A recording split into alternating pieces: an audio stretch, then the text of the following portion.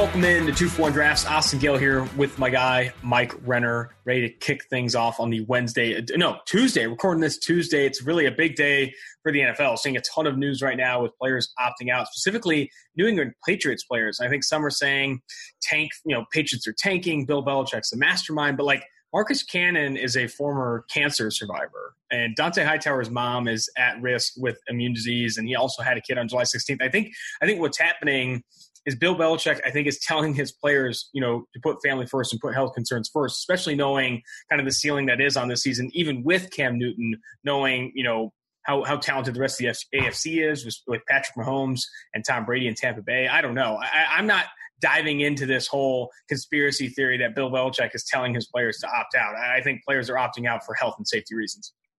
Yeah, that's if you believe that he's telling them, you're a little too far down the rabbit hole, in my opinion. You're a little 100%. Too big of a conspiracy theorist. These are just guys who, and I've had talks with people inside the league and heard some of the things being discussed on these coronavirus calls that the players union has had.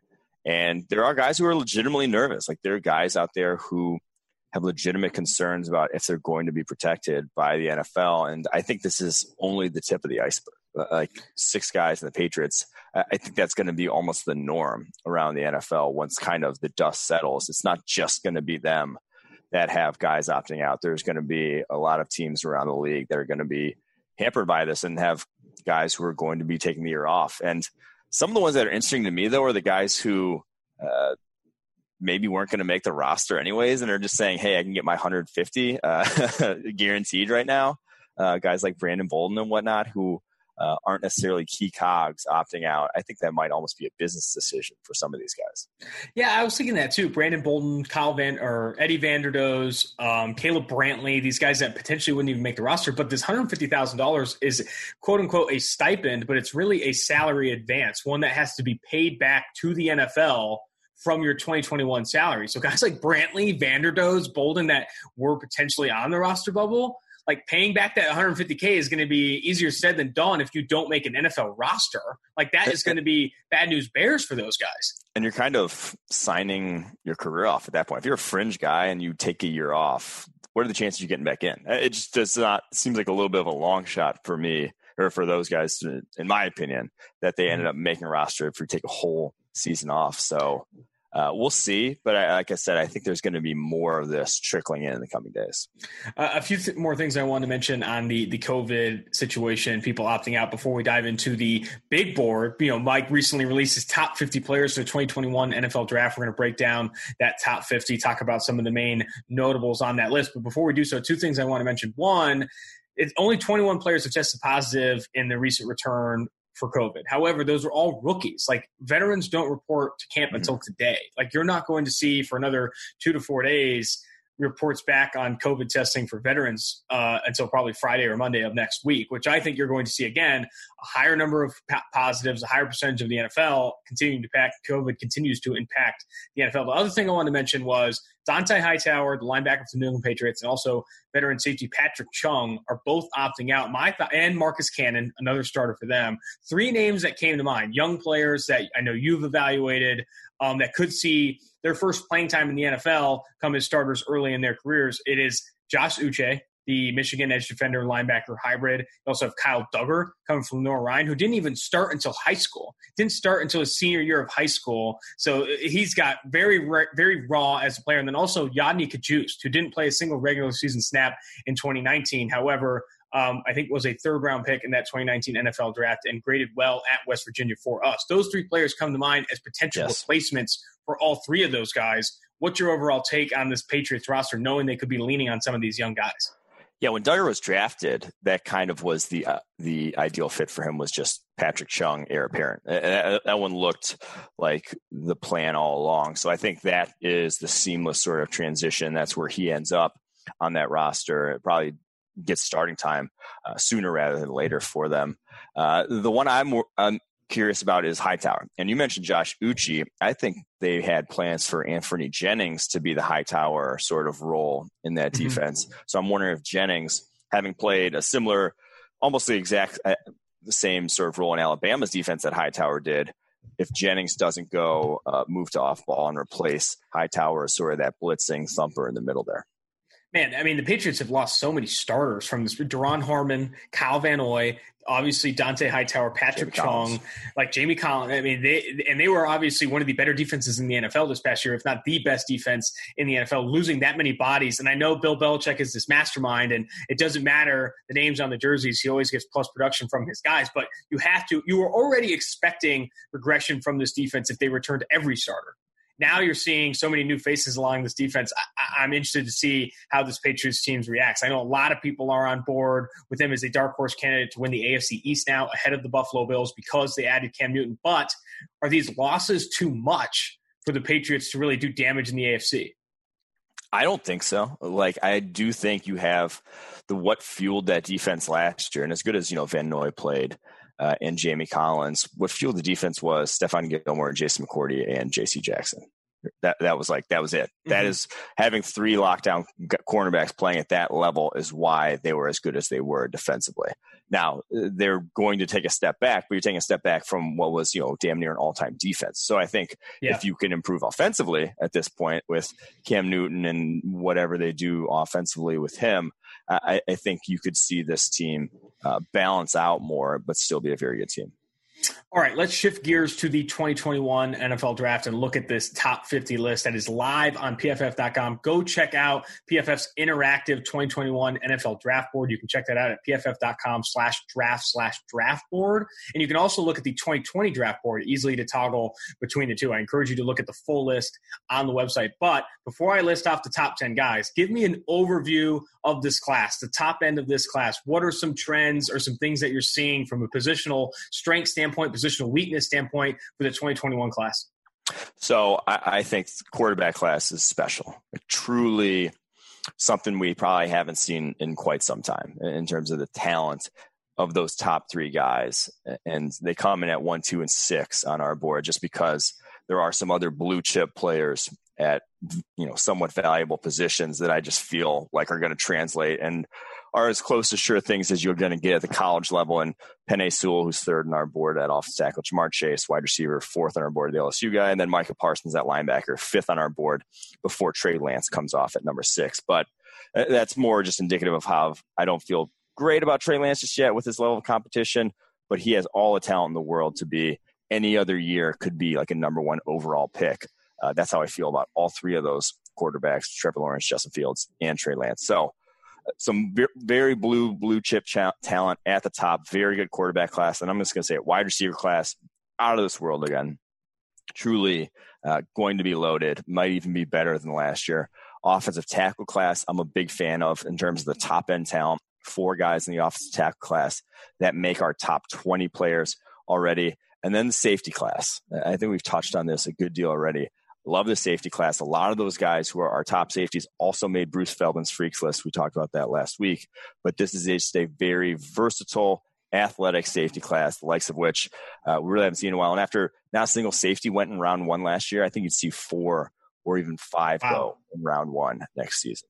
I have 2 things there. One, I really do love this wide receiver class. I'm in love with Chris Olave. I love what he's done as a route runner. Like seeing him not be an elite athlete like some of the other guys in this class. Jalen Waddle has got speed for days. Rondale Moore is literally a freak of nature. Tutu Atwell landed on Bruce Feldman's freak list, but not a freak athlete. Still dominate in single coverage. I talked to Steve Palazzolo recently, who's working a lot on PFF stable versus unstable metrics for college to pro projections for NFL and NCAA teams. Chris Olave is up there in separation percentage and single coverage. This guy gets it done against in one-on-one situations, and you see that on his tape. The other thing I wanted to mention, in addition to the safety class being very good, and I really do like the top end of the safety class, you mentioned 4 guys that could be in the first round. I think the edge defender class is a lot of projection. Gregory Rousseau has to get so much better. Jason Owe has to get so much better. Even Carlos Basham Jr., I think, still needs to get a lot better. These guys, Carlos Basham Jr. was 4th on the freaks list. Kwity Paye, I think, was 1st. You have a lot of very freaky edge defenders in this upcoming class, but I think of all of them, maybe Basham has the most polish, a guy that's gotten it done the most along the edge, but still, this edge defender group, I think, largely projection. I'm excited to see in 2020, barring that there is a season, which of those guys really steps up to be edge one? Because I think the production is what's missing for the group. I like that call out because you touched on it. These guys are athletic. This is an athletic edge class. In Kwity Paye, who was number one, Carlos Basham, even Xavier Thomas is a pretty darn good athlete. I didn't mention his name. Right. He's and Gregory guy. Rousseau, like those guys are all just, they got it. They got all the physical aspect down pat. Like you don't need much more. There's not much more you could ask for. They can be elite producers off the edge in the NFL with the physical tool sets they all have. Now, why haven't we seen elite production from them yet? Well, one of the reasons is a lot of them are super young. A lot of these guys are rising juniors or rising redshirt sophomores. Like they are not, this isn't a veteran group. I think only Kwity Paye and Carlos Basham could have declared for the draft last year of the edge defenders in our top 50. I guess Chris Rumpf could have too. And he's kind of in his own group that we'll talk about a little later. But I do think that sort of the sky is the limit. Like we could be talking about this edge class 6 months from now after the season and saying, damn, 5 guys might go in the top 20, 5 guys might go in the top 15. That's how much talent there is from a physical perspective. 100%. All right, let's get into it. We're going to break this down to a few segments here. We're going to break down the top 10 in full, list every name, dive into it, offer some insight on the top 10 players on this list. Then we're going to look at, on this list, who can improve their stock the most. Of course, some of those edge defenders will be on there, those guys that are largely projection right now. Then we're going to call it right now. There are going to be some guys in this class. There's guys like this every year. Curtis Weaver comes to mind from this past year's class. As guys that PFF will be higher on than the consensus because of the production, because of what they do on the football field, and not so much the traits and all those things. So we're going to highlight those guys as well. And the last segment will be last call, just highlighting some notables from the 50 list, some guys we want to bring up that could be names to watch in 2020. All right, starting with this top 10 here, I'm going to read it off, and then we kind of rip it up from there. Number 1. Obvious. Trevor Lawrence of Clemson. He's going to be first on a lot of people's boards entering this year. He's going to be first on a lot of people's boards when it's all said and done. Number 2, Justin Fields, the Ohio State quarterback. After that, Penn Sewell, the offensive tackle for Oregon, a guy that's graded so well in PFF systems. So insane what he does with his feet. We had Jeff Schwartz on earlier, or a few episodes back, and really waxed poetic, former Oregon Duck himself, about Penn Sewell. He was he was all in. Stroking. Yeah. Jamar Chase, wide receiver LSU, comes in at number 4. Micah Parsons, linebacker, Penn State, might be the best linebacker prospect we've seen since Reuben Foster. Trey Lance, North Dakota State quarterback. Rondale Moore then comes in there at 7. Alex Leatherwood, the Alabama offensive tackle, at 8. Marvin Wilson, Florida State defensive interior, at number 9. And then Gregory Rousseau, the Miami edge defender, there at 10. Let's start with the quarterbacks. Trevor Lawrence at 1, Justin Fields at 2, and then you have Trey Lance down there at 6. What is the biggest difference? Let's kind of break it down this way. What is the biggest difference between Trevor Lawrence and Justin Fields? Why right now is Lawrence ahead of Fields, and how close are those two prospects? I think there's a couple different things that between Lawrence and Fields that I would like Lawrence better at. One is just sample size. 2 years of dominating at the college football level, as well as Lawrence has dominated, is better than 1. Like if a guy's done it for longer, you're just going to feel more comfortable about it. And the second thing is just the way, basically poise, is I guess the best way to put it. Trevor Lawrence already has that NFL level of dealing with blitzes, dealing with tight pockets, dealing with just like things where you're under pressure and have to make quick decisions with the football. That's Lawrence like to a T. The thing that a lot of guys struggle with when projecting from college to the NFL, because you have so much more time in college, these massive pockets. We've seen it with Baker Mayfield, being able to deal with pressure and how much that can hamper you as a young quarterback. I have zero question marks about Lawrence in that regard. Absolutely none. He could step on an NFL field tomorrow. I mean, he could step on against the Alabama defense in the national championship game and carve him up as a true freshman. Like he has that ability to just deal with adversity, and he's shown it again and again in his career at Clemson. So I'm not worried about him in that regard. Fields, I do not feel that same level of comfort. And that's just sort of, I think I've said this before on the podcast. If you were to tell me Fields is better than Lawrence in 3 years in the NFL, I wouldn't be surprised. If you were to tell me Trey Lance is better than both of them in 3 years in the NFL, I wouldn't be surprised. That's the level of talent we're working with these 3 guys. but it's about how safe you feel then, because all three of these guys are so incredibly talented with what they can do from arm strength perspective and accuracy perspective, that you want the guy who you feel most comfortable about doing the other like little things it takes to be an NFL quarterback. And to me, that's Trevor Lawrence at this point. Not quite Justin Fields. I don't want to say he's bad at those by any means. But Trevor Lawrence is just like as good as I've seen at the college level at that. Something that I think needs to come up earlier in both of those evaluations is their athletic ability. Both Trevor Lawrence and Justin Fields are very, very good athletes. And as we've seen, with the quarterback position in the NFL, like you need to be able to move. You need to, like Patrick Mahomes can move. Lamar Jackson, Josh Allen is not one of the better quarterbacks in the NFL, but has success because he does have that mobility. I think these statues are no longer viable in the NFL. Guys that you need, in addition to having good pocket presence, you need to be able to move with your feet and make plays with your feet. And I think you see that with Trevor Lawrence. Like Trevor Lawrence could tear it up in a system that leans on his running game. I think that's almost what they have to do. Justin Herbert, in a similar way, was a guy that had really good underrated feet, underrated athletic ability that when shown in games could really do well. I think that's something that really stands out for me with Lawrence and Fields. Yeah, Lawrence is probably going to run 4.6, Fields maybe 4.55 in that range. Absurd. Lance probably about the same, 4.5 something. These guys are all that's the crazy thing. That's why I say like this quarterback class is different, because there's not really a lot of negatives. Like there's not really a lot of physical things that you would like a quarterback to do that they don't do already. And they're all very young. I think Fields is actually the oldest of the bunch, and he just turned 21.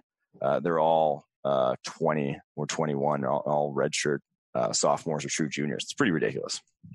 Absolutely. I didn't even mention it at the top of the podcast, but at the back end here, we're going to interview Seth Galina, PFF's own Seth Galina. We talk a lot about this quarterback class. We also bring up the Montreal dating scene, one of which that Seth Galina is notably struggling in. Here's the take. We interviewed him already. We're going to play the interview at the end of the pod, but I'll bring this up to tease it a bit. I asked him for an elevator pitch on Trevor Lawrence, Justin Fields, and Trey Lance. Dude, it's like 30 minutes of conversation. It's like, dude, that's how you're losing these first dates. Yeah. Get in, get out. Offer some valuable insight, man. You're just like running on here. I don't know. I don't want to give him dating advice on the pod now, but there's a little tip, man. You got to speak quicker, speak with some conviction. Anyway, going back to this list, I want to jump to Penny Sewell. There are no other tackles. There are two tackles in the top 10. It's Penny Sewell there at 3, and then Alex Leatherwood at 8. We've talked about Penny Sewell a lot. Is he really, the best offensive tackle prospect we've seen in 2 or 3 years? Just put on a scale for me just how good this guy is. I mean, how good he is that at 19 years old last year, he would have unquestionably been the top tackle drafted in last year's class, like with Andrew Thomas, Jedrick Wills, Kai Becton, all those guys, Tristan Wirfs, freak athletes. Penny Sewell, it would not have even been a conversation. Was he the top tackle off the board? That's how good he is. And he was 19 years old. I think he turns 20 in a few months. Like he's going to be 20 when he's drafted, 20 when he's starting his first game as a rookie in the NFL. And I would bet he could step out on an NFL field tomorrow and pass protect at a high level, be an above average offensive tackle. That's the type of talent we're talking about at 19 years old. So it's just rare. Like we wax about the learning curve at offensive tackle, that seeing a guy be average as a freshman in college is incredible. He was not only average as a freshman, he was one of the best tackles in college football as a true freshman back in 2018. So that's the level of prospect we're talking about. Anything you want, he brings to the table. So that's why he's number 3 on this list, and why he's above a QB, because we just feel like no matter. Yes, you get a elite level quarterback, but we know you're getting a elite offense tackle in Penny Sewell. Mm-hmm. Man, and with Penny Sewell, and I'm going to bring up Alex Leatherwood as well, again, at 8 on PFF's top 50 rankings. The thing that I find myself looking for at offensive tackle so much after watching this past year's class is feet. Who are the athletes in this class? And Sewell, again, incredible talent, incredible feet. Moving out on screens in Oregon's offense is just so impressive. What he does when he's moving to the second level never looks out of balance. And Leatherwood, another guy with smooth moving feet, very clean pass sets, in my opinion. I think his hands need work, but like when you have that, those movement skills to stick with speed at the linebacker position, at edge defender, whoever you're blocking, that translates to the NFL. And that's what you see with Penny Sewell and Alex Leatherwood. Am I wrong to be looking so much at movement skills for offensive tackle? Well, it's because getting in the right position, getting the right relationship between you and the guy you're trying to block is 90% of blocking. Like 90% might be an exaggeration. I kind of just pulled that out of my ass right there. But it is by far and away the most important aspect of it.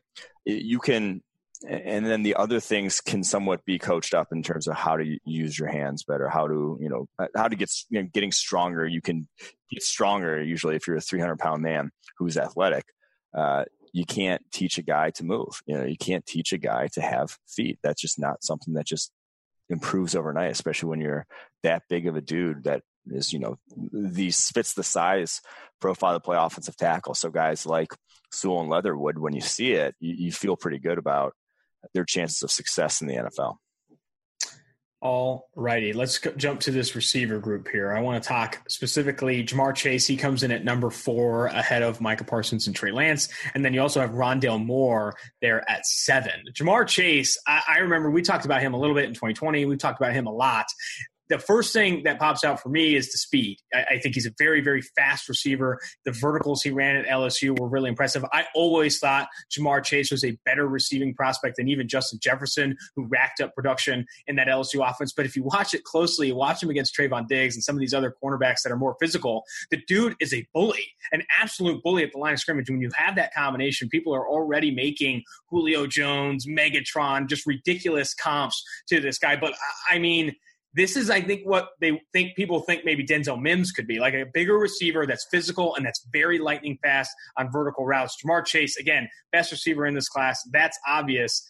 How much better can it get? How much better does it get with Ja'Marr Chase? I don't know. Like that, he will produce more this year. Yeah. But I've racked my brain trying to come up with comps for Ja'Marr Chase, and there's really not a lot of great comps for him in terms of the skill set he brings to the table at only 6 foot, but 210, like an odd body type. Somewhat, there's not a lot of guys that in the history, past decade or so is when you usually make comps that I can think of that play the way he does at that size, where it's just, he could beat you with power. He can beat you with speed. He can beat you with physicality, line of scrimmage. He can beat you with his hands. He can beat you with just the fact that he has better ball skills and he was going to track the ball better in the air. He's not, your prototypical 6'3", 220 bigger wide receiver, but he did not at any point get out physical last year. So like I said, I'm racking my brain. I have racked my brain for forever trying to think of someone that has a similar game to him, but he is a rare breed. Maybe that's all we got to leave it at this point. I mean, the Trayvon Diggs game really stands out to me. I mean, you go against a guy that tries to play physical with everyone he goes against, and dude just dominated him, absolutely dominated him left and right. Like, could not, Trayvon Diggs simply couldn't stick with Ja'Marr Chase in that game. It was a very impressive matchup for that one. And also the AJ Terrell game. I mean, yes, the OPI one, that was definitely an OPI that didn't get called, but the other times he beat him deep, just being able to stack cornerbacks down the field consistently the way he did is just rare to see a guy like that. That's why he's 4th on our board here.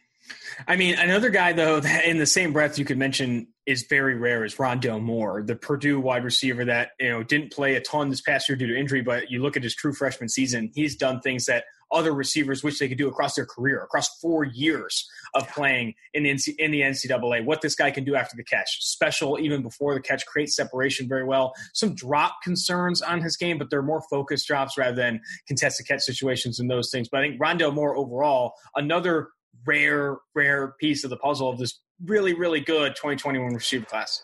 Yeah, the more I watched him, the more I think he can almost be like a Steve Smith at the NFL Let's level. Let's go. Those are the comps that keep coming, though. Where you don't have to throw him.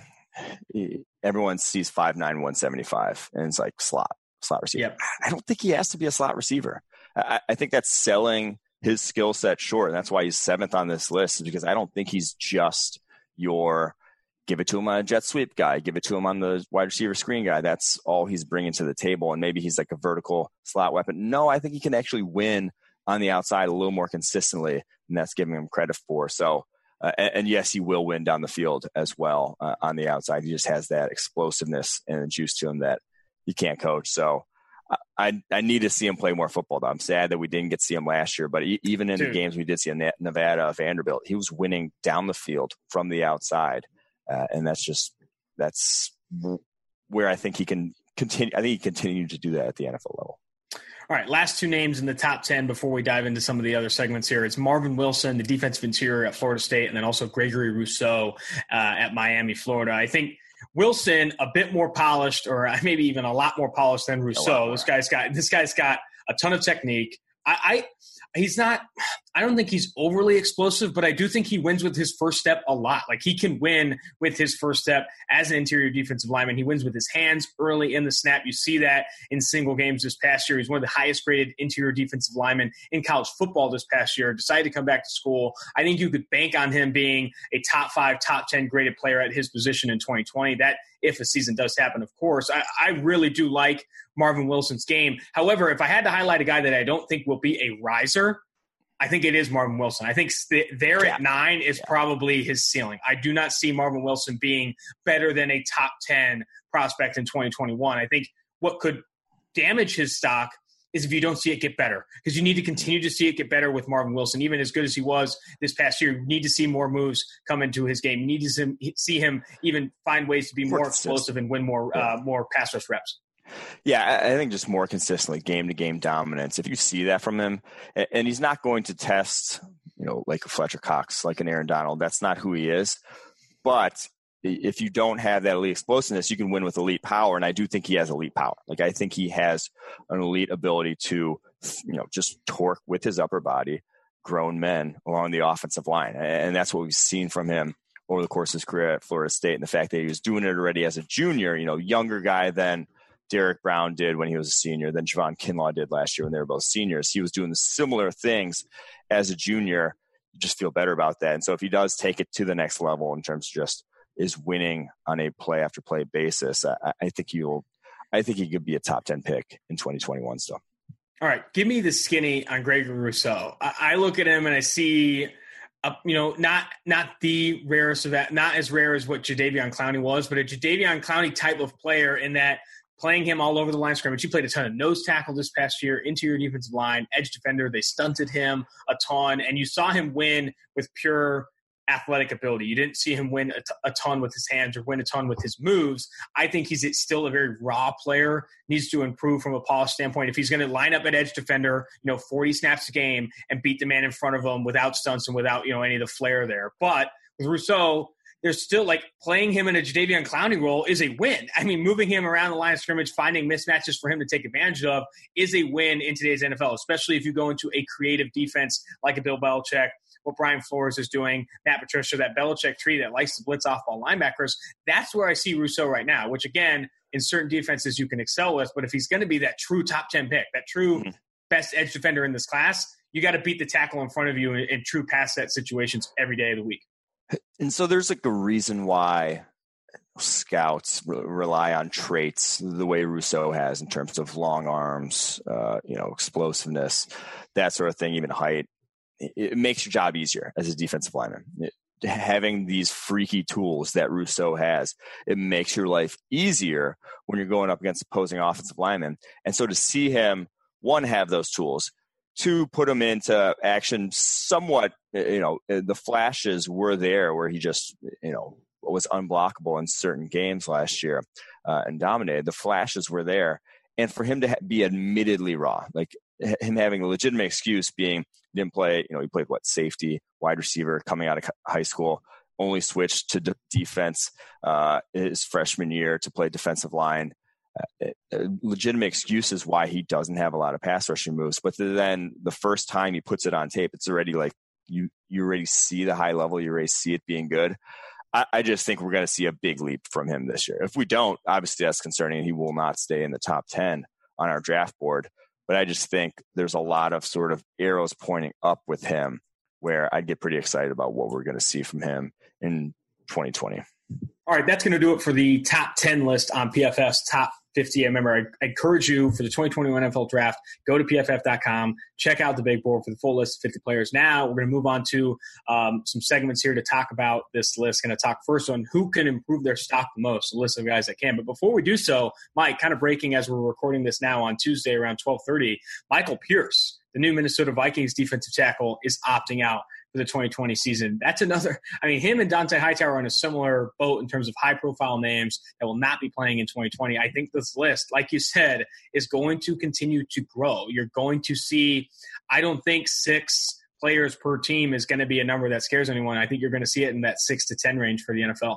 This one's interesting too because Hightower, Chung, they're what, third contract guys. They've made their money to a degree. They don't necessarily need this. This was Michael Pierce's. He just signed his first free agent contract. He just made his money, and now he's not going to see that first year salary, which I'm not sure. Maybe he had a big signing bonus and like a small first year salary, so he doesn't really give too much of a shit. But we'll see. It's just interesting to see that the guy in his very first year in a new contract is a little different than the other two.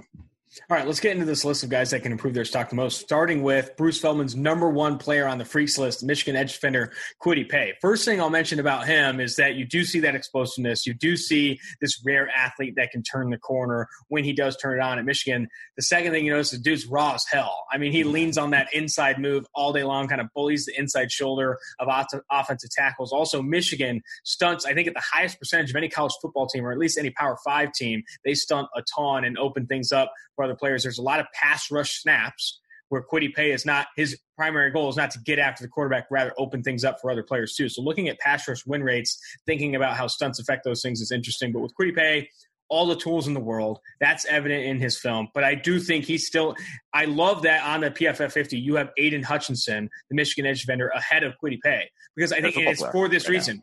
And it's for this reason. Kwity Paye needs to get a fuckload better. Like, that guy needs to get so much better if he's going to be a first-round pick. He also needs to show at the combine that he can actually clock a 6.3 cone, because if that freaking happens, I don't even know if this guy's a real human being. Yeah, Aiden Hutchinson, he's not sniffing Bruce Feldman's Freaks list. I'm not sure he's – not a chance. He ain't winning any athletic awards anytime soon, but he's just a much better football player right now. And give me the guy who at a technical position to some degree. Give me the guy who's better technically. And so Aiden Hutchinson's at 37, Kwity Paye at 39. But like you mentioned, Kwity Paye can get a lot higher in this list. He's just more of a battering ram right now than he is that's a perfect way pass rusher. And they use him as a battering ram because they know that that's like what he is at his best doing. Mm-hmm. So if he gets to that level, like that's what I said, if that's why he has the most, you can improve his stock the most, he can get to the top 5 on this list. That's the sort of physical tools we're talking about. But right now he's not close.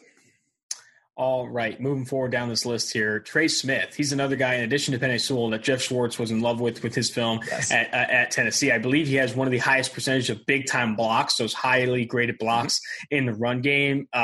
You see that on his – this guy's explosive, another toolsy prospect that just hasn't been able to progress or develop at the rate that you'd like them to see due to some health concerns, I think, with his lungs, or blood clots in his lungs have kept him really from progressing from this, like, uber 5-star freak to like a perennially dominant player in the NCAA. But like, you think about this kid's ceiling, and if he turns in a very strong 2020 campaign, I would not be surprised if he's a first rounder, not in the slightest. Yeah, that's the thing. We talk about legitimate excuses for why a guy hasn't developed. He has legitimate ass excuses for why he hasn't really gone from this.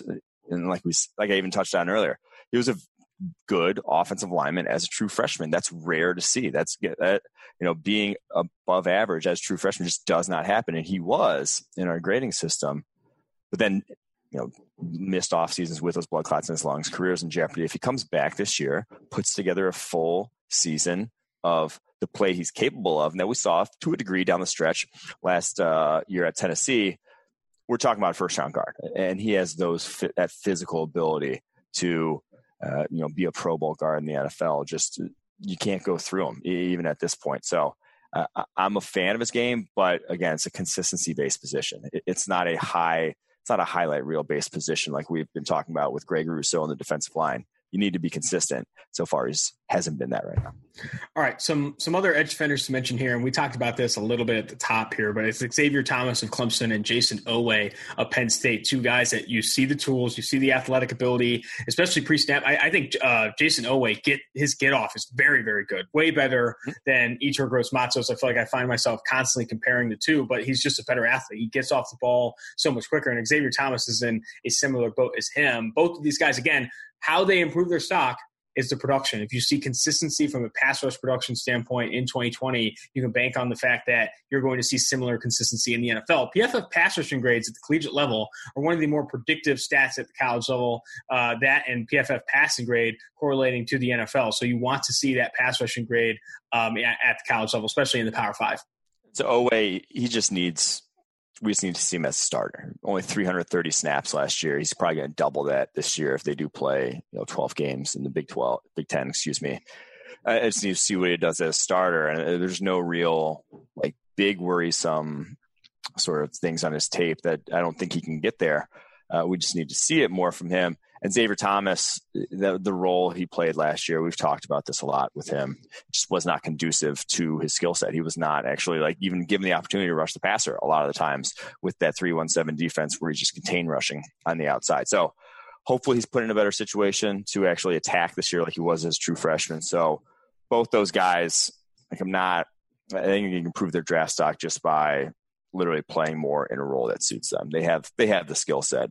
We need to see it. It's the sort of our MO and why we're lower on them right now. Another name you have on this list is Jamie Newman, the Georgia cornerback, former Wake Forest transfer. He's 50th on the PFF top 50 entering the 2021 NFL draft. I know there are a lot of people in the building on board with Jamie Newman as a legitimate prospect. PFF Tresh or PFF Anthony is a big fan of Jamie Newman's game. I know Seth is a fan as well. What's your opinion of Jamie Newman? How does he get better this year? So he just gets, again, a good opportunity, a showcase opportunity in terms of you go from a Wake Forest offense that pretty much in every sense of the word can be described as collegey. They do those super slow RPOs, vertical, just straight go routes on the outside, not actually a lot of things that asking kind of what we talk about with Seth a little later on in the program in terms of, are you asked to do stuff you'll be asked to do in the NFL? Or are you asked to do stuff that is very simplistic at the college level? Wake Forest, what he was asked to do there was simplistic. He's going to now Georgia, where Todd Monken's their offensive coordinator, was literally just an offensive coordinator in the NFL for the Cleveland Browns, before that Tampa Bay. So he's going to get an opportunity to showcase a lot better in that offense. I believe so. I think he's going to win the starting job there. I'm not too worried about that. But I think he's just going to get that opportunity. And he could also crash his stock too. He could also go there, crash and burn, not even win the starting job, and fall completely out of our top 50. That would be a disaster right now. But he's going to get that sort of showcase opportunity, and you're going to feel better about, as a draft analyst, I'm going to feel better about his projection when I do see him in an offense like that.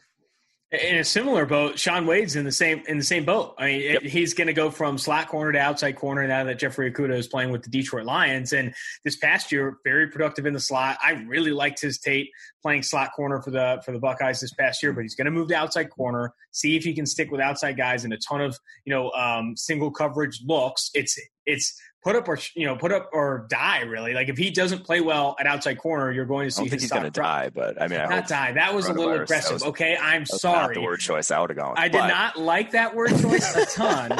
I'm going to reel it back in. Shaun Wade has to perform at outside corner if he's going to be considered a top pick. So again, I don't think he could actually tank his stock, because he's almost had a proven, almost like Micah Fitzpatrick, where it's hey, he still can be a damn good slot, and you're going to be. So he's not going to fall off boards entirely, but he has an opportunity to establish himself as cornerback one if he plays lights out football on the outside. So that is all you can really ask for. And again, you'll feel better about drafting a guy. If you would have gone out last year, you would have been do we try out? Do we take a flyer on him, enter round one, and see if we can transition him to the outside cornerback? I think a lot of teams still would have been wary about that. So I do agree with his decision to come back to school, and think he can push his way towards the top 10 with a big year. Do you really think that in him playing, he's going to thrive at outside corner? I don't know if I saw the level of twitchiness, the match and mirror ability to play outside corner. I don't know. Like, again, it's a lot of it's a projection. When he was in press man, it did not look it didn't look anything like Jeffrey Okudah, but that's a high bar to clear. So looks more like Arnett, in my opinion. I don't know. We'll see. Diving into this next name here, a couple more guys to mention in this segment. Kyle Pitts and Chaz Surratt, two names that could improve their stock. Chaz Surratt just needs, if he can just contain himself a little bit. He's a bowling ball right now. He's reckless as hell and very raw. Obviously a former quarterback there at UNC playing off-ball linebacker now. But the tools, I do like the tools. Seth, not a huge fan of Chaz Surratt. He did not grade well this past year. What's the missed tackle stat? This guy missed a shitload of tackles. He missed over a quarter of his tackles. He had 27 missed tackles this past season. It's over a quarter of his tackles. That's the thing. He just played quarterback. He has a legitimate excuse for those missed tackles. If he can clean those up next year, if that can really improve, he could make his way into the first round conversation. And then with Pitts at tight end, like gain 15 pounds, you can make your way into the first. You can push your way up the draft board. Like just prove that you can put on some muscle. Basically, is all Pitts really needs to do because that guy's a freak. Dude, I love Kyle Pitts. Some people are highlighting Freiermuth as maybe the tight end one in the 2021 draft. Where are you between those two? This is the conversation of what do you want in your offense? Do you want a guy who can inline block? Is that necessary for you at tight end? Mm-hmm. By all means, go draft Freiermuth. If you're asking purely what they can do as receivers, I don't think it's close. Like Pitts is different than any tight end I've seen at the college level in the past handful of years. That dude can just move. He can actually separate. Like he can actually, you can play him out wide. I think it goes back to like Travis Kelce, and I think you've made that comparison too. This past year, people don't realize Travis Kelce ranked inside the top 3 in yards per run at outside receiver. When he played, and he lined up there over 100 routes at outside receiver, and still blew people out of the water playing outside receiver for the Kansas City Chiefs this past year. That's the type of production you could see Kyle Pitts have if used in a versatile role. If Andy Reid, the puppet master there in KC with Mecole Hardman, Tyreek Hill, Sammy Watkins, Kelce, really using those guys effectively. Kyle Pitts in a good offense, man, look out. And Pitts is 21st on our board, and I'm saying he could still raise his draft stock high because I think that's how talented he is as a receiver. He was the best receiver in a receiving corps that had 3 receivers drafted last year, and he led them in yards, Florida. So that's how talented I think he is. He can win from the outside like an outside wide receiver. So big fan of this game. All righty. Moving forward, now let's move to the next segment here. Let's talk about guys that PFF will be higher on than the consensus due to, is higher on. Is higher on. True. We tank these guys. Like we could at some point be like, no, I don't want to. Like, never mind. These guys are trash. Yeah. All right. Let's start it off with Brock Purdy. We could Jared Pinkney these guys. Yeah, we could definitely Jared Pinkney these guys. Let's start off with Brock Purdy, the Iowa State quarterback. Seth's a big fan. You'll hear that interview later in the podcast. I know you're a big fan. Tresh is all on board with Brock Purdy. It sounds like PFF's all in on the Iowa State signal caller. And this is the type of guy we're going to be higher on, where the old school projectable NFL things, size, he's 6'1", 210, arm strength, are not elite by any means. Yeah. He doesn't have those. He doesn't have those of a top 5. Your prototypical first-round quarterback does not have arm strength or height like Purdy has for the last 20 years. Guys they've overlooked guys that look like Brock Purdy. The other things, though, that we care about, and that's, actually playing football at a high level, being accurate with football, making decisions on time, quick decisions. I think Purdy does those exceptionally well. And he's also, we've said this, he's a gamer. Like the guy does what it takes to win, is going to, dive for that first down instead of sliding at the markers. He has that gamer sixth sense that I want on my football team. So he's 15th on our list, and can even push his way higher if he has a big year this upcoming year.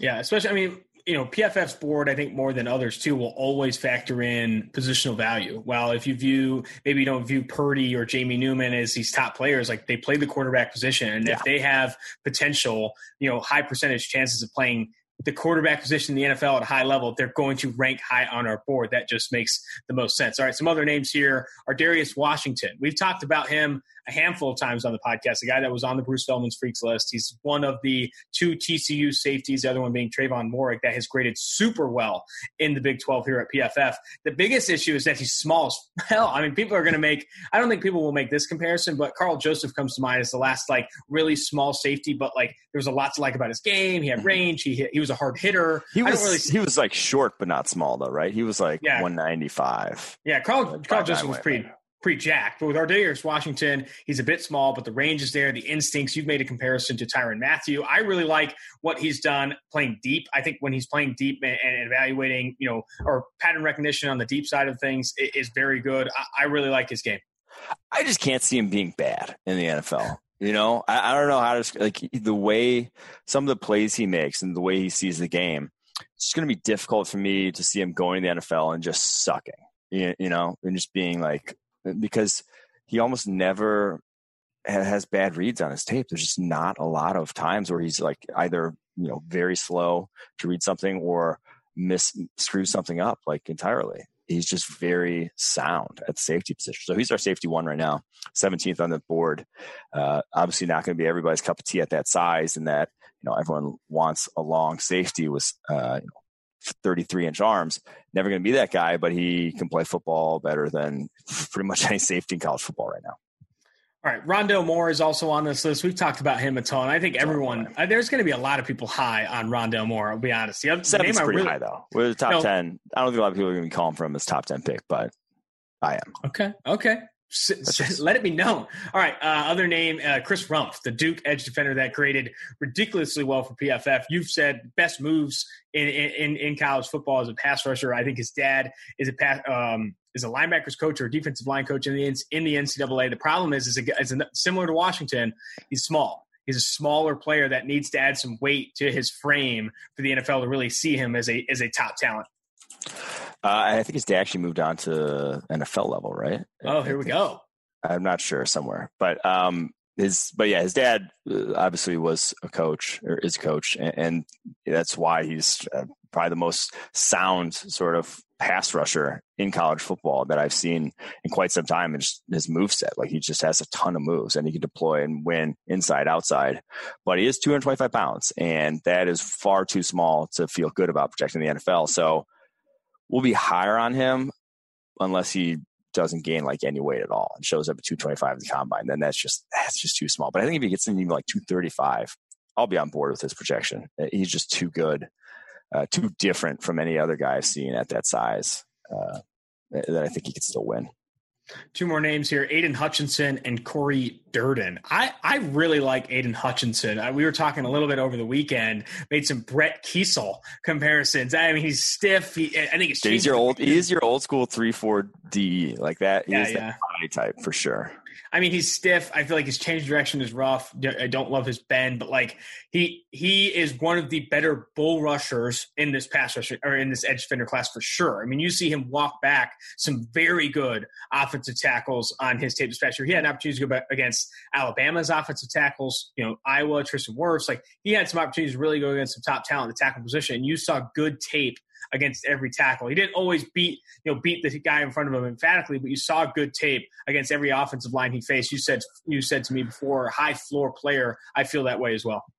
Yeah, and so we've already touched on why we're high on Hutchinson, and a lot of people probably won't be because of the athleticism. But Corey Durden, the FSU DT, is the interesting one because I feel like a lot of people overrate ugly reps along the defensive line. Like, losing to us along the defensive line isn't nearly as important as just being able to win and being able to win consistently. Like, if you have reps where you get taken off the ball like Durden does a lot on his tape, I'm not going to sugarcoat it. He has some really bad reps and some pass rushes where he falls flat in his face and it looks like shit. But he also has the most pressures of any returning defensive tackle in the country. One of the best pass rushing grades as well. He just was uber productive on a high number of snaps this past season, and is 6'5", 315 pounds. He has the ideal body type for your do-it-all DT. So he comes in at 45th on our list. And honestly, he could even be on the guys who we talked about, improve your draft stock the most. You just clean some of that up. This guy has the physical tools of a first rounder. All right, last call. I'm going to rattle off some takes on this list. I think one, Caleb Farley there, I think at 12 on this list. I think he could go up to. I really, really do like Caleb Farley's game. And right there at 13 as well, Jalen Waddle, another, a very good receiver class. He's another guy that could outperform that rank there. And one, I'll say, I think Nick Bolton might be a little high in the mid-20s. I need to see more from Bolton. I know he graded really well for PFF, but I think I want to see more from Nick Bolton this upcoming season, make more plays in the passing game, specifically on plays where he's reacting to things in front of him, not necessarily getting gifted some of these pick sixes he had at Missouri this past year. Kyle Trask threw him a birthday present in that Florida game that he dropped he could have had for a pick six. But I want to see more from Nick Bolton. And one more call out here. Love Chris Olave. And then there at 41, Asante Samuel Jr. is good. Asante Samuel Jr. is really good. I know he's a smaller player. I think he can climb up into the top 20 and maybe into the top 30, break into the first round with another successful season at Florida State. He's got the moving skills. I think he's got the demeanor to play in the secondary. I won't commit him at outside cornerback, but in the secondary at a high level in the NFL. Yeah, the one guy you called out to me after reading this list, Olave, that I was just like, why am I not a little higher on Olave? Like I think there was just nothing that got me like super excited about his tape, but it was just all very just good. Like there was also nothing that I was like, damn, that needs to change. It is just all around solid wide receiver. So I do agree with you. Olave is very. I got one more take on my last call, and then you can kind of rip it up if you'd like. Okay. I think Rashad Bateman's too high. At 20, I did not love Rashad Bateman at 20. I don't think here's the take. Here's the take. I don't think the differences between Tyler Johnson and Rashad Bateman are that crazy. I don't think they're that crazy. I don't understand. Like he gets open very similarly, in my opinion. I don't know. I want to see more from Rashad Bateman. That offense is not it's simplistic. Like it's RPOs, verticals. He's not doing a ton. He's not an elite athlete. Definitely things. not. But I think he's more than good enough. He has good size too, at like 6'2", 205. So I don't know. We'll see how it goes. You're wrong with Bateman. Any last calls from you, Mike? No, the list is perfect as is, I thought. Jesus Christ. All right, well, go check out the PFF 50 on PFF.com. That's looking at the top 50 players in the 2021 NFL Draft. Also, make sure to download, subscribe, leave a review on the podcast. But until then, let's jump to the Seth Galina interview, and we'll talk to you guys next week. Joining the 2-for-1 Drafts podcast is none other than PFF's own Seth Galina. The second time you've been on the pod with us, Seth. Seth, how are things going? We need to open up with this. Third time. Yeah. We need to open up with this. Yeah. You recently posted on your Twitter account that the first dates aren't hitting. Give us some more detail. I need to know. No. Can we read the exact tweet here? Which said, okay, probably not great for engagement, but your tweet was exactly, my first date conversion rate is awful. I've been on many first dates, on not many second dates this year. I'll disregard the typo, but that's just, I feel for you, Seth. I want to include a typo. I think it's part of the experience. It's part of the fucking sadness. The typo. Well, the thing is that I don't know if you guys tweet obviously a lot, and typos really, really get to you. I wasn't able to sleep last night because I knew I had a typo in a tweet yesterday. So look, it hasn't been going that great in 2020. Now, one of the things I do like in 2020 is these socially distanced park dates. I'm very into them because there's like a time limit on them. Because I'm very uninteresting, and your listeners probably already know that from listening to me on the podcast. But so after like an hour and a half, after 2 hours, both parties have to pee. And so it's like a natural ending to the date. So I feel like that's a good thing for me because I run out of things to talk about 34 minutes into each date. I've timed this, of course. So after 34 minutes, I'm like, so do you like the weather, stuff like that. So it's not really going very well. Dude, it sounds fucking brutal, man. Yeah, well, this is what it sounds like. I'm ready to give up on this date right now, right? Like this is what it sounds like to date Seth Galina, and clearly hasn't been going that well. Well, let's get into some actual football stuff. I know you're doing a lot on the college football side, specifically working on something that you've teased a little bit on Twitter. I know others have as well. It's the PFF's first ever college football preview magazine. Talk about worst timing ever. I mean, we don't know what the college football season is going to like with COVID and how it's impacting the United States. However, if we had to just talk about it positively, talk about all the work that's gone into this and what you've done to boost this thing up. I don't remember anything that I did for the college football preview because I watched so much football in such a short little time that every football play looks the same to me right now. Like I can't tell the difference between anything anymore.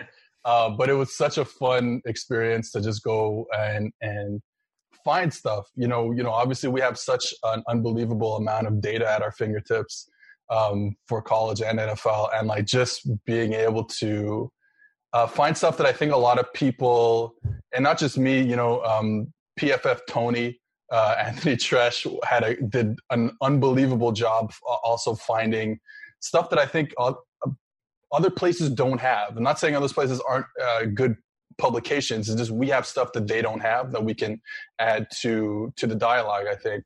So, I watched so much bad football over the past 2 months, just trying to find some positive spin on like Vanderbilt or some positive spin on Georgia Tech. It's rough. It's rough. Maybe that's why the dates have been so bad, because I've been such a bad headspace recently.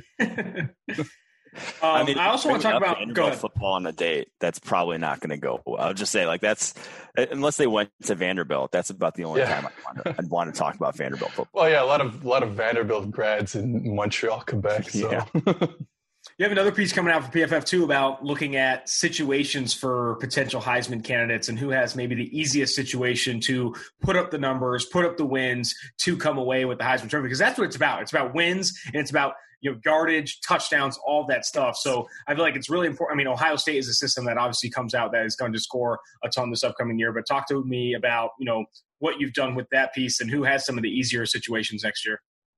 Yeah, so this was super fun to put together. I looked at a bunch of different things.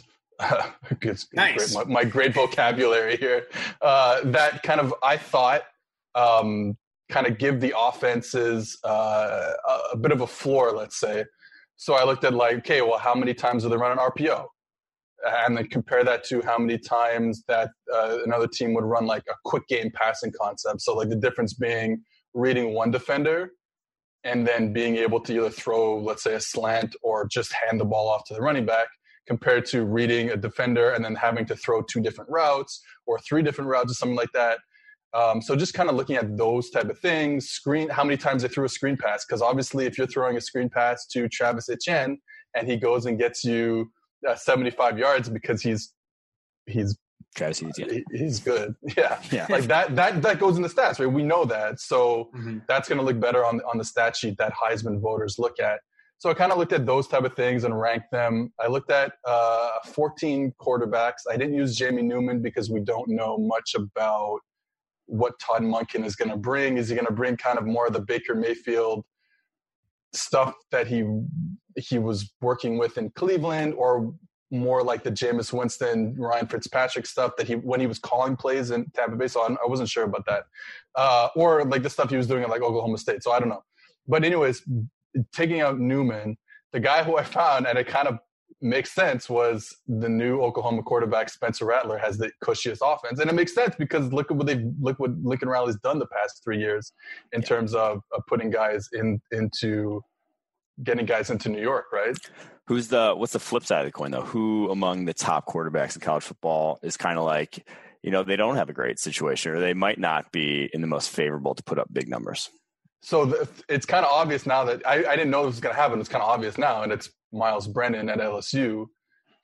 And now they're going to change the offense, so like take it with a little bit of a grain of salt. But what it kind of shows what Burrow did last year was kind of incredible, because he had to throw over the middle of the field a lot. Now, obviously, they threw the ball a lot, and he threw the ball. Like I also have another ranking of like goal to go situation. So like, is your offensive coordinator allowing you to throw the ball on the 3-yard line? That's going to put up numbers, right? Yeah. But still, like, they threw a lot of quick game, not so much RPOs, not a lot of screens, not a lot of play action. It's just him just dropping back and throwing the football over the middle of the field and doing it at such an incredible level. And that's why he was the first pick in the draft, and why he was our, I think he's like our highest wins above average quarterback of all time. So, I think it's more about how good Joe Burrow was in the offense last year rather than what they might do with Brennan coming up. All right, let's move more to the draft here, where my top 8 quarterbacks are coming out on Wednesday. If you're listening this Wednesday, they're already on the website. I'm going to go through them here with you, Seth. Obviously, we've talked about this a little bit, but this was, how I felt about these guys. You haven't seen these rankings yet, so I'm going to go through these top 8. You're going to tell me where I got it wrong, what needs to be changed, and maybe who I missed in this top 8 for the 2021 draft. So number 1, Trevor Lawrence. Number 2, Justin Fields of Ohio State. Number 3, Trey Lance, North Dakota State. 4, Brock Purdy, Iowa State. 5, Jamie Newman, Georgia, formerly Wake Forest. Sam Ehlinger, Texas. 7, Kyle Trask, Florida. And then 8, Shane Buechele, SMU. What'd I miss? What'd I do wrong?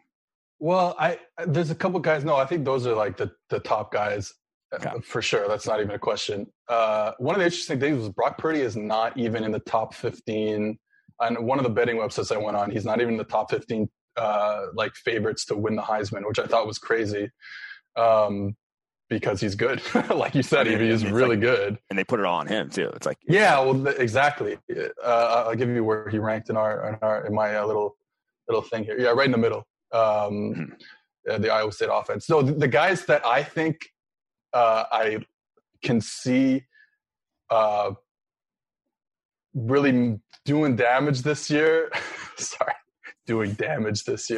I like the guys who, when I watched, felt like they could go through progressions, felt like they could sit in the pocket. I mean, that's my bias as a quarterback coach, but there's the guys I like. 2 guys are like, I can't believe I'm going to say this out loud, but Kellen Mond and Jarrett Guarantano. Yeah, Tennessee. They like, okay, there's a lot of inconsistencies there. I get it. But I when I look at them, I'm like, okay, there's something there where if they're able to kind of be insulated maybe by a better offense, and then, Mond at Texas A&M, they play in like that pro-style Jimbo Fisher type of offense where they're not doing all those stuff that on the flip side, like a North Carolina does with Sam Howell. So I think that if you gave him a different type of offense, he would look better.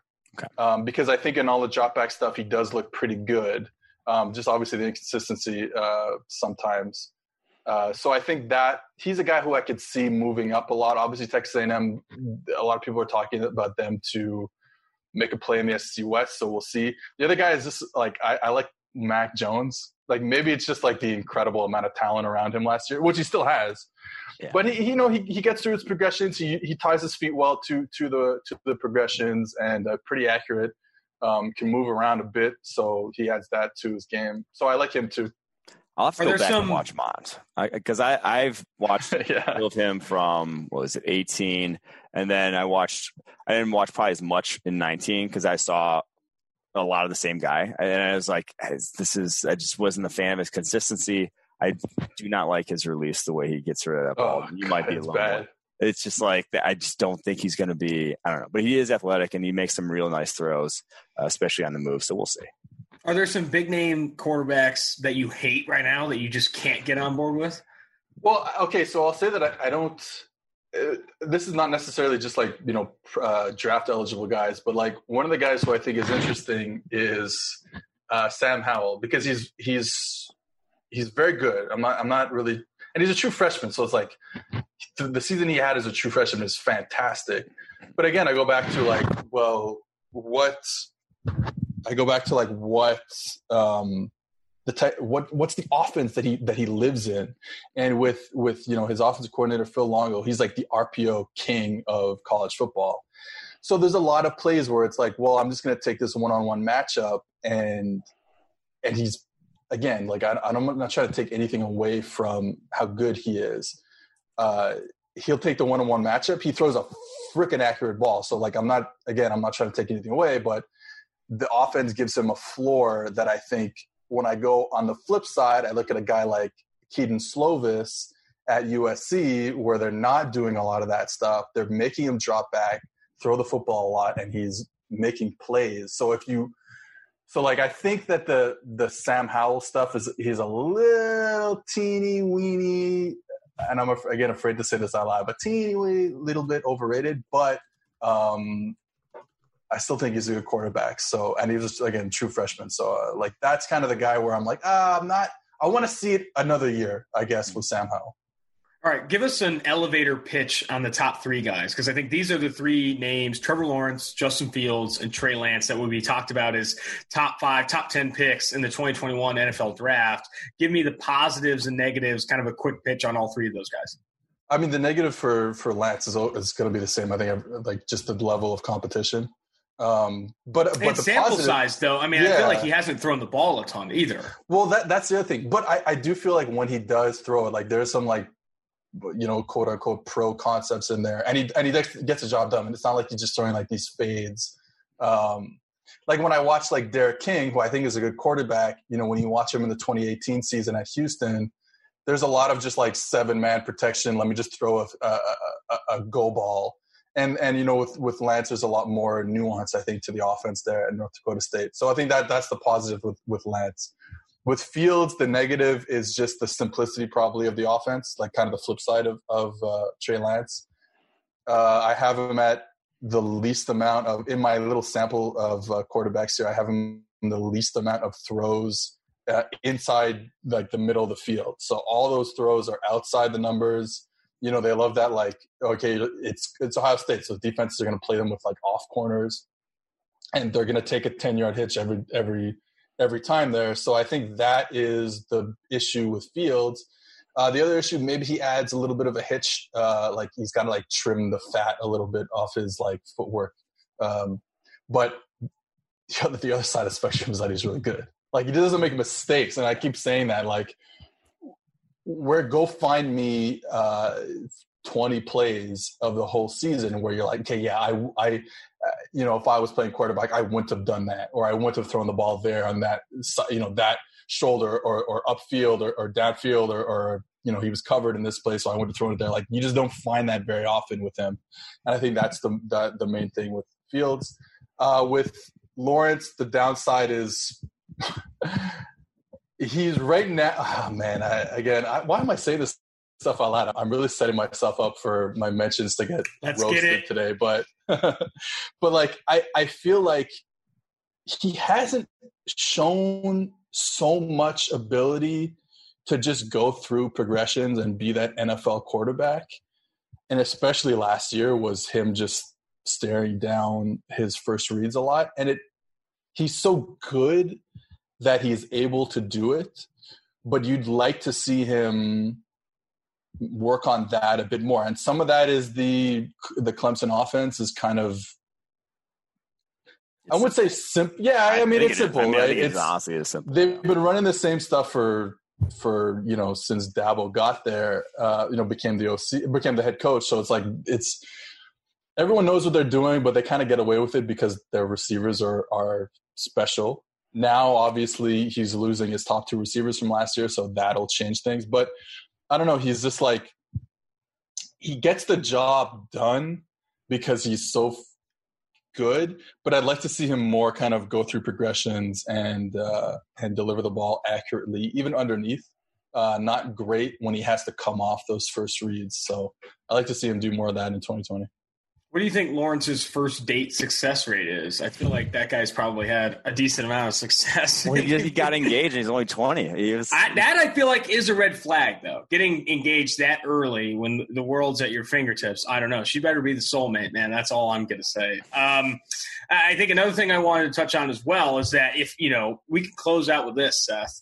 There's doubts around the NFL season. There's doubts around NCAA season. CFL is alive and well. If we had to pursue a CFL team, if the listeners had to pursue a CFL team, do we go all in on the Alouettes? Vernon Adams, the starting quarterback for my Montreal Alouettes. They're going to do – so the CFL, I'm pretty sure, is going to do a bubble in Winnipeg, the great city of Winnipeg, Manitoba, home of the Winnipeg Blue Bombers. Nice stadium there. So if you want to, like, I've been to a couple CFL stadiums, Montreal, obviously, Toronto, Saskatchewan. Wait, so how are they going to do a bubble, though, if with just one stadium there in Winnipeg? I think they'll probably, how many teams? Do you know how many teams? First of all, how many cities do you think have over like 250 people in it? No idea, dude. I have no idea. There's 9 teams in the CFL. I hope I'm right with that. So Vancouver, the BC Lions. You have Edmonton, who are about to change their name because they have a racist name. Winnipeg, Saskatchewan, Toronto, Ottawa, Hamilton, Montreal, and I feel like I missed one. But yeah, those are Calgary. So like I would say like pick a team based on colors. So if you like that dark, red and black, then you have either Ottawa or Calgary.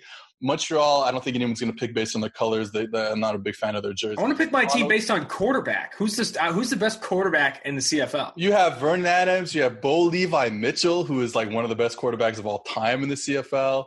And then after that, I don't know who's the quarterback. That's hold on. Jeremiah Masoli is the quarterback for Hamilton. Yeah, so there's I think like you go look at names that you recognize from college football, maybe some stints in NFL, and then you pick your team like that. Because at the end of the day, like there's only 9 teams. There's a lot of parity because there's a lot of reasons why there's no parity.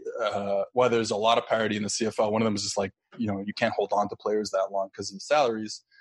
Teams can't afford to hold on to players that long. So I would say go pick based on either jerseys, either how nice their like city is. Or what the players you remember from watching college football. So I just looked up Edmonton, and they are the Edmonton football team now. They are the Washington football. That is what they're known as. What was their name? They were it's a racial slur. Awesome. Oh, fair enough. But it's a racial slur for Inuits. So yeah, exactly. Go look that one up. Gotcha. Makes sense. Well, Seth, really appreciate you coming on the pod. I think I'm going to commit to Montreal. I'm going to commit to Vernon Adams and the Montreal Alouettes. I do love that city, too. I've been there 3 or 4 times. I am a huge fan. I'm going all in on I've been here a couple times, too. Our Alouettes. Well, Seth, really appreciate your time. We'll have to get you back on the pod soon. All right. Thanks, guys.